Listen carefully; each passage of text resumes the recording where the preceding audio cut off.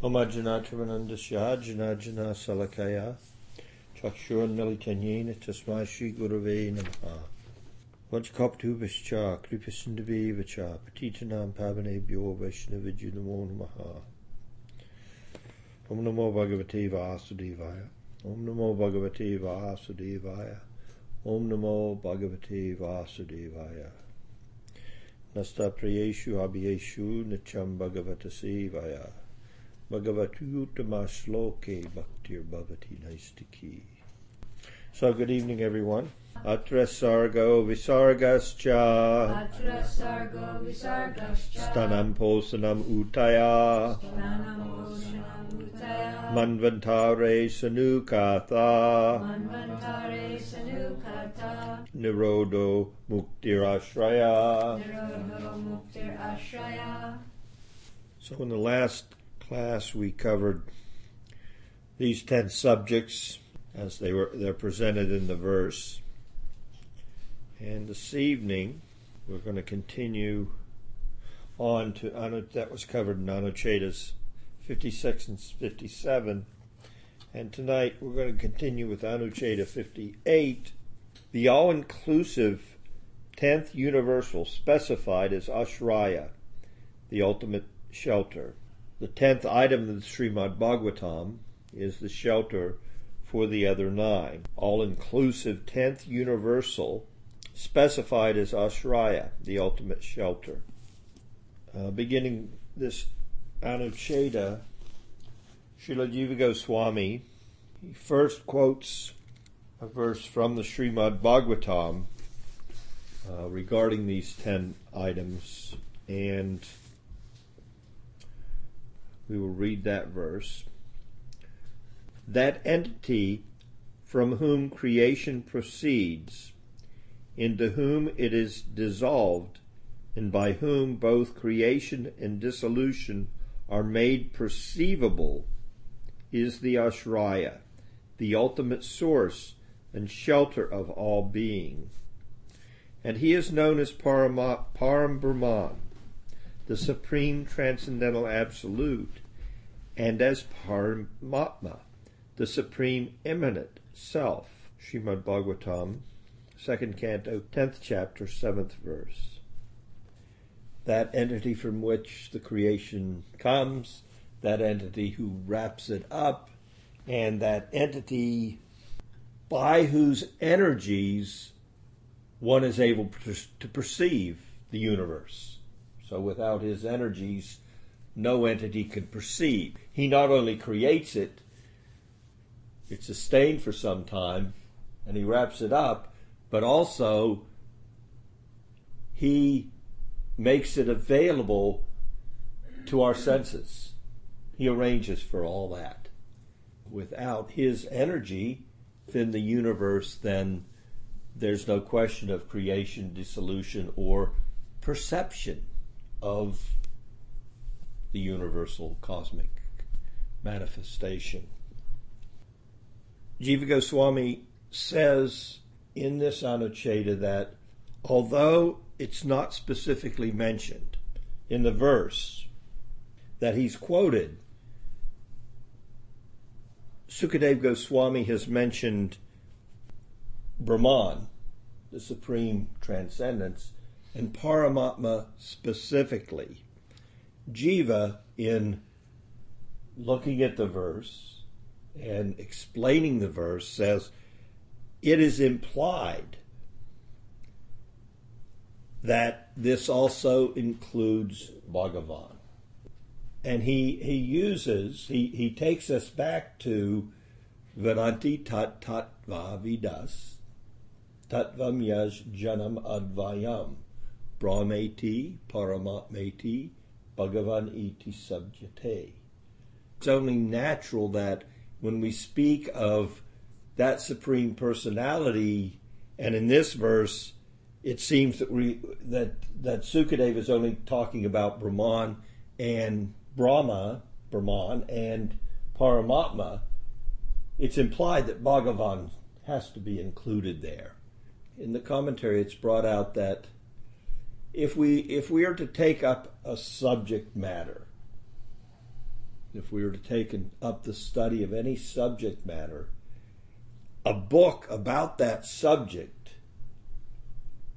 it cannot be so broad as to completely overwhelm the student. So you can't have too many subjects in a presentation. And he says, the Bhagavatam cannot be accused in presenting these 10 subjects of being too broad. It's only 10 subjects. And not only that, all of 10 of the subjects of the Bhagavatam are included and sheltered in the absolute truth, the Ashraya, the one that gives shelter to all the others. So all this, creation, subcreation, maintenance, protection, manvantaras, the ability of the jivas to what? Engage in action themselves. They can create something for themselves. Karma. That's their limited capacity. In the material realm, that's what the jiva creates. Future enjoyment or suffering. Or from the sages, from the sadhu's point of view, nothing but suffering. It's all suffering. If we only knew what our true nature was as spiritual entities, then we would not see anything that we could make as being of any significance, even if we engage in activities and make a pathway to heaven. What could be better than that, of course? So I can create an activity. I can make my pathway to heaven. And now there's unlimited enjoyments there for me. And the sadhus go, yeah, right. What's there for you is only the fact that it's going to end. You can have it, but it's fleeting. It's here today and it's going tomorrow. Oh, but tomorrow is so far away. The sadhus say, it doesn't mean it's not coming. Tomorrow is going to come and it's going to end. And throughout the Bhagavatam, we're told about all these different jivatmas who make it to heaven, and even in heaven, they make a mistake, and what? They're cursed. So we see again and again. Here's an elephant. Here's a crocodile. Here's a leela between this crocodile and this elephant that are engaged in a fight, actually in a heavenly atmosphere. And once Krishna personally intervenes, we find out they both fell down. They were both cursed. They were in heaven. They made it. And they ended up there. Again, Nriga. A lizard in a well. We find out this guy, he was giving away unlimited charity. In fact, he told Krishna, you must have heard of me. Everybody in this universe has heard of me. Everyone's heard of me. You must have heard. No one's given away more in charity than I have in this world. Yeah, well, how'd you end up in a well? Well, it was by mistake. It wasn't even intentional. My intent was to give to satisfy the Brahmins. And therefore I gave my cows to the Brahmins. You have 1,000, you have 1,000, you have 1,000. And your cow goes over into his herd, and you get mad at me. Okay, let me give you another 100,000 cows. No, I want that cow. You've given, you Indian giver, you've given to me, and now you've given it to somebody else also. I curse you. I didn't do anything wrong here. I was just giving away cows. So that's the nature. So when the sadhus say this is not the nice place, it's not. Things can always go wrong, and they generally do. And if they don't go wrong today, you can bet for sure they're going to go wrong tomorrow. That's material existence. So the too many subjects. I was speaking about the 10 subjects, and I got to what we get to create. Oh, you were talking Our about karma. karma. Our karma. That's all we get to One make. of the subjects was karma, that we can create good or bad, and then Well, it's the ability of the jiva to also create, and that's what we create: good or bad reaction. No matter how much we try to get the good reaction, there's always the opportunity that the bad's going to come, even when we do it all right. What to speak of when we do it all wrong, and that's a whole other karmic reaction. And the karmic reactions, even when Krishna winds up the creation, Naroda winds it up, even then that karma stays with us. And the Manvantaras, these 10 subjects, the Leela of the Lord to attract us, to turn our consciousness, this whole turning of consciousness, of awareness from outside to inside.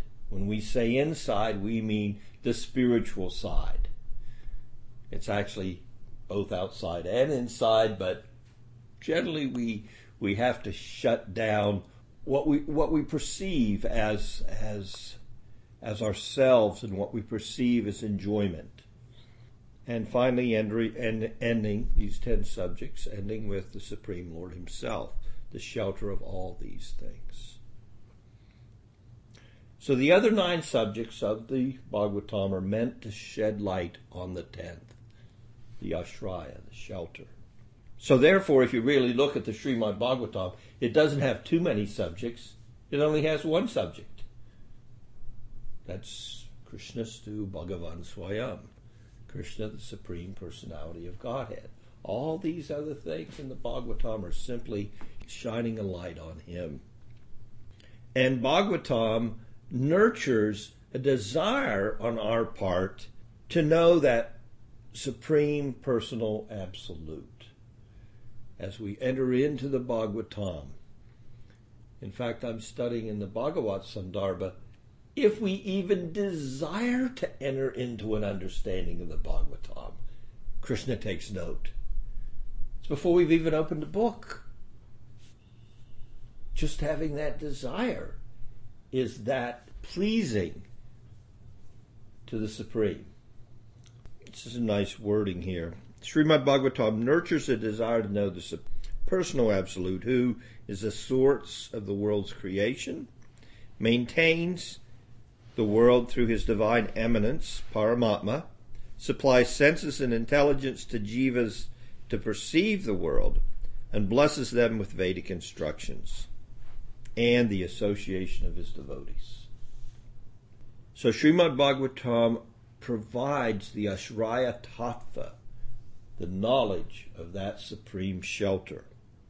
If we look to the paths, the various paths of transcendental discipline, those that take on a path to attain transcendence, that Supreme Personal Absolute is sought after differently according to the path.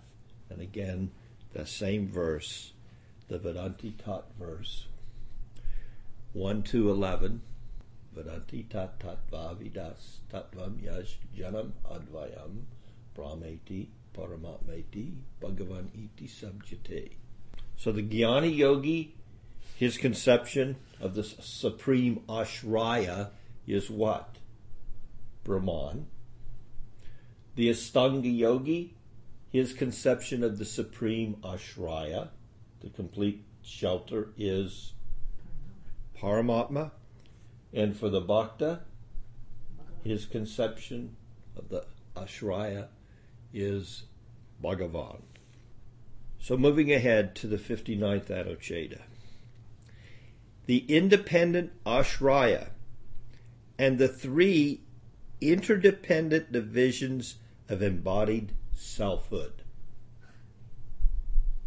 The independent Ashraya and the 3 interdependent divisions of embodied selfhood.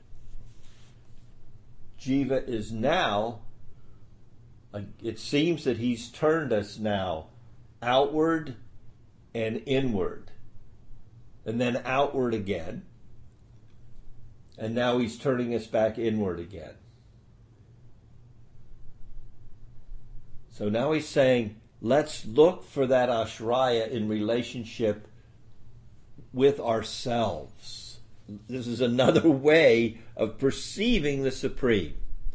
So we've asked you to look at the cosmic manifestation, and we've used as our revelation there the Bhagavatam's 9 subject matters, all pointing to that supreme shelter. So now we're going to look back inward. And for that vision, he goes to a different section of the Srimad Bhagavatam. And he goes to the Bhagavatam. And again, these verses are presented chronologically in the 2nd canto, 10th chapter. So the chapter itself began with Atra Sarga Visargascha. And he's kind of like walking through this verse from this instruction from Sukadev to Maharaj Parikshit, wherein Sukadeva started with the 10 subjects of the Bhagavatam. And now he's continuing in the 8th and 9th verses of this chapter. And he's also taking Maharaj Parikshit, he's saying, now let's also look locally. Let's try to find out this supreme ashraya. Try to find out this supreme shelter. Not only can we find him by looking at the cosmic manifestation, its creation, its sub-creation, its maintenance, its the protection of the devotees, the karma of the jivas, all these subjects. Let's take another look, and let's look at it in relationship to the individual jiva.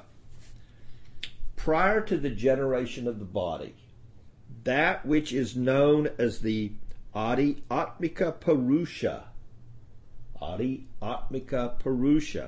the empirical self, jiva, empirical self, individual jiva, identified with the senses as limited seer, is indistinguishable from the Adi Daivika Purusha, in parentheses, the cosmic potentiators, devas of the self, who facilitate the power of seeing of the limited seer. Okay. Let's go over that, unpack it. Let's understand what he's saying there. He's saying, before the physical bodies of the jivas are awarded, what stage is that? Visarga, the 2nd stage of creation. That's when Brahma starts doing his bidding. So first there's the manifestation. The Lord looks upon the unmanifest, pradhana, prakriti. It's referred to in both ways. And we have the first series of creation. And then Garbhodakshayi Vishnu, he relaxes in the middle of one particular universe that's coming out. And from his navel there's a lotus. On the lotus there's a Brahma. And the Brahma's trying to figure out what he's doing there. What am I supposed to do? This is far out. Crawls around, crawls down the lotus stem. Where did I come from? He's gotten this position because he has some real qualification. So that Brahma, is the one that arranges for the individualized bodies of those jivas according to that karma that went dormant during the last dissolution. We're talking about a cycle. The cycle continues, and the Brahma is there. This verse speaks that prior to the generation of that body for the jiva, one could not distinguish between the potential of the jiva, adhyatmika purusha. He is a purusha. What's he create? Creates karma. That's his great creation. Okay, but he's a purusha. He's a little purusha. Teeny tiny, itsy bitsy, indistinguishable, 1/10,000th the tip of the hair. We couldn't measure it if we wanted to, even if all the scientists could get to that 1/10,000th with their electron. We still can't find that infinitesimal. It's so small, the jiva. So the adhyatmic, the jiva, and his whole material existence is what? It's dependent upon the senses. No senses, no existence. Take them away. Just turn them off one by one. Turn off the materialist senses, and what does he have? Does he have an existence? Turn off the ears, turn off the eyes, no smelling, no tasting, no touching, no facility of the mind. Turn off the senses and there's no material existence. So what Sukadeva Goswami is telling Maharaj Parikshit here is, prior to the body, it's impossible for one to distinguish between the Purusha, who is the jiva, and the Purusha, who are the potentiators, those that give potential to the ability to perceive sense perception. The devas, we called that Adi Daiva. Now we can understand. It's not that hard to understand. It sounded like a lot of stuff there, but really it's simple. Right? Kind of simple. So adhyatmic and adhidaivic purushas, you really can't distinguish the two until there's a body. That which permits these two divisions within a single entity to become differentiated is called Adibhautika Purusha, the physical self, or the visible body as physical seat of the senses. Adibhautik Purusha, the body. Without a body, the jiva cannot experience senses. Without the potentiators of the senses, the devas, the senses have nothing to perceive. They can't perceive it.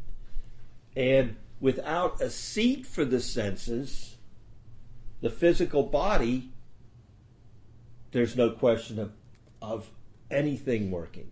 So all three are interdependent. The jivatma, the devas, and the body, which has seats for all the different senses. It has an ear, it has an eye, it has a nose, has a tongue, has the ability for tactile sense. Without these three together, there is no perception of the world of material existence. In the absence of any one of these, the other two cannot be ascertained. Whereas he who knows these three from the witness position is the supreme self, Atma, and his own independent shelter, Swa-ashraya. Let's go through how Jiva explains this and unpacks it for us. Now remember, we just went through the verse by Sukadeva Goswami, and this is after he's explained the 10 subjects of the Bhagavatam to Maharaj Parikshit. Now he goes on to this explanation of Adi Atmik, Adi Daivik, and Adi Bhautik, Purushas. During cosmic sustenance, sthiti, remember that's the third subject, essential nature of the ashraya can be clearly ascertained through immediate intuitive insight by reference to the microcosm of the individual living beings. When we're here, being sustained in the material existence, the essential nature of the ashraya is perceivable to us through intuitive insight by reference to our own existence. Now, Jiva's brought this up before, hasn't he? That we can look to ourselves and see we're conscious, and we can from that ascertain that if there is a supreme, that entity would also have to be conscious. So he's already convinced us of this point that there is a supreme, this supreme conscious entity. So now we're further down the road in what he's unpacking for us, and where are we? We're at the position where we realize that our consciousness is not a consciousness that can manifest all that we perceive in existence. We can't make this up. We didn't create it. It's hard to be a creator when you don't even know how you got this body. It just makes it really hard to think that you made all this.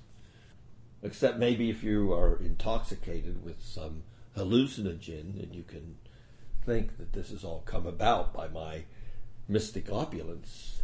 But really, at this point in the logical presentation regarding ourself that Jiva has brought us to in this study of the Tattva Sandarbha, he's brought us to this point where we realize we didn't create it. We're not being made. We can't even maintain ourselves unless there was something out there to keep us going. And guess what? It's out there, and we didn't put it there. One living entity is food for another. We can eat somebody else and live. That's the honest to God way we go from day to day. We didn't do that. Somebody arranged it. Somebody's protecting us. So now look to yourselves. What's the nature? He's trying again to give us another deeper revelation into the nature of that supreme ashraya. So 3 divisions of embodied selfhood. Adi Atmika, limited cognition of the world through the senses. Adi Daivika, the devas who preside over and thus facilitate the function of those cognitive senses. And Adi Bhautika, the physical self as a visible body. So one can question, how can we, in looking at the body, the physical body, earth, water, fire, air, ether, mind, intelligence, false ego, all these are my non-conscious, they're aspects of my non-conscious energy, is what Krishna says. So how can we look upon those? And here, they're being referred to as a Purusha. I can understand that the Jiva can create something, so the word Purusha is cool for the Jiva. And I can understand that the Devas, without the sun, even if I have eyes, and even if I have an eye socket, a tool for sight, and I have the ability to be cognizant of sight, take away the sun, And ultimately, behind that sun, there is a person. Take it away, what can I see? Can't see anything. Doesn't work. All three are required, aren't they? That's probably the one place when you look at this where it's a little bit difficult. Perception of and understanding of something that's so completely out of our perceptive range. When it comes to when we sense devatas, and then we read in the Shastra, they even control the blinking of your eyes. Without your eyes blinking, you wouldn't be able to see for long. Your eye would dry out. So we're talking about the senses. That's the one thing that's difficult for us to understand sometimes. That without the sunlight, you can't see anything. The sunlight comes from a sun globe. In the sun globe is a generating plant. Billions of nuclear fireworks going off simultaneously in this one place, creating all this illumination for a universe. So we look to all these sense devatas, and it's like, that's where it's kind of get you to, it's kind to understand that they actually are facilitating our senses. You're not going to hear unless there is a medium for sound vibration, ether. Take away the ether and you will not hear. Even if you have an ear, and even if you have the capacity for hearing, because you are a jiva in a material body. So the ether is there, and the sense of hearing is there. Or smell. Without the wind, without a medium to carry fragrance, you are not going to smell anything. It doesn't work. So there has to be these devatas. They work on a very subtle level. We can't see them. That doesn't mean they're not doing their job, because we do see, we do hear, we do smell, we do taste, we do feel. If they weren't there, believe me, we'd know it. But it's hard for us, from a materialistic viewpoint, to put a personality in the position. That's hard to comprehend. But we'll go into New York City and we'll go up to a water fountain and we'll push the lever and drink water, and we'll think, what? There wasn't a whole arrangement? There was a plumber, there's somebody there, there's the water's being cleaned in a treatment plant. Who knows where it came from, but anyway, it's filtered. It comes through a pipe, it comes into the water, it's got a cooler in there, it's cooled off, and then I'm drinking it. Now I can understand that happened because of all this. There's a big arrangement just for me to take a sip of water from a fountain in New York City. Look at all that had to transpire. That I could wrap my mind around. To wrap my mind around the sense devatas and how they do all this, it's invisible to me. How does that work? Well, how does that water fountain work? How does that light bulb work? Where's the juice coming from? Where's the line coming into the house? Where's the generating plant that's generating it? What to speak of the manufacturer that figured out how to get this current that's negative and positive to vibrate in such a way that it can turn into light vibration. Change from one energy to another. There's a lot of things going on there just for me to be able to see in the dark. But when we look and we hear in the Shastra and these verses we're reading and studying tonight talk about sense devatas, it's like, I understand the jiva, that's me. But sense devatas? Invisible demigods that are controlling all the energy of the universe and all of the functionality of the different machinery of my own personal body? Who keeps me breathing when I go into deep sleep? How does that work? Somebody's there. There's some energy, some cosmic force, some psychic energy component that's there that makes my nails grow and makes my hair grow and makes me grow and makes me get older and wrinkle up and shrivel and the little power plants to start to break down, whatever they may be, the heart, the lungs, the liver, it's doing so much action. How is the liver cleaning my blood? How many times a day is it completely cleansed and putting oxygen and bloods out? How is all that working? That just happens. No. It happens just the same way everything that we've arranged with our big modern society happens. It happens with a lot of thought, forethought, planning, and execution. That is the sense Davitas. And although it's the one thing, all this, that may be a little difficult for us to wrap our mind around because they're so subtle still, I think we can kind of grasp them by inference. Back to Adi Bhautika.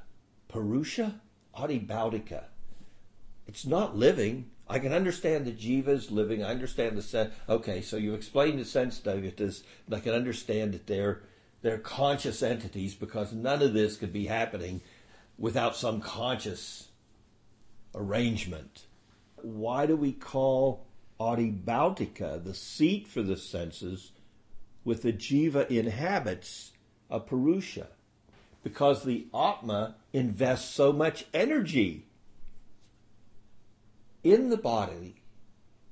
What do we say when the body's ill? I'm sick. I'm sick. I'm sick. I implies personality. I'm white. I'm black. I'm old. I'm young. I'm male. I'm female. I'm Indian. I'm Chinese. I'm a Republican. I'm a Democrat. Not me. I'm an independent. So because we relate, that's why the Shastra in verses like this can refer to the Adi Bhautika as also a Purusha. So understand that all this is actualized. It is brought into the position of acting, all these potentials. The potential of the jiva, the potential of the sense potentialities, potentiators, and the seed of the senses. All this is brought into, and these three are interdependent. The absence of one will not allow the function of any of them on an individual level. Interesting point, the physical senses, which are simply the seats, are not the real senses. Rather, they're seats for the interior senses of the subtle psychic matrix. Do you want an example? Go to a war and have your leg blown off. What sometimes happens in that situation? What does the body do? It still has what? It still has a sensation of the foot. My leg itches. Don't have a leg. It itches. Can I scratch my leg? Yeah, I wish you could, but it's on the... Who knows where it went? It's on the cutting room floor. But there's still the sense. The sense is still there. So that it's subtle, it's psychic. our sense functions are truly internal. Because, again, we go back and we turn and look at the same thing another way. The senses in and of themselves are simply what? They're unconscious matter. So they're actualized by consciousness. Krishna states in the Bhagavad Gita, when the Atma quits the body, the mind and the five senses are carried to another body like a scent in the air, aroma. Then they find another seat as another body is provided. I'll finish tonight here, and anybody have any questions? Thank you so much for your association. Vajjhalpatubhyascha, Kripasidhabheva cha, Patitanam Pavanebhyo, Vaishnavijyo Namo Namaha.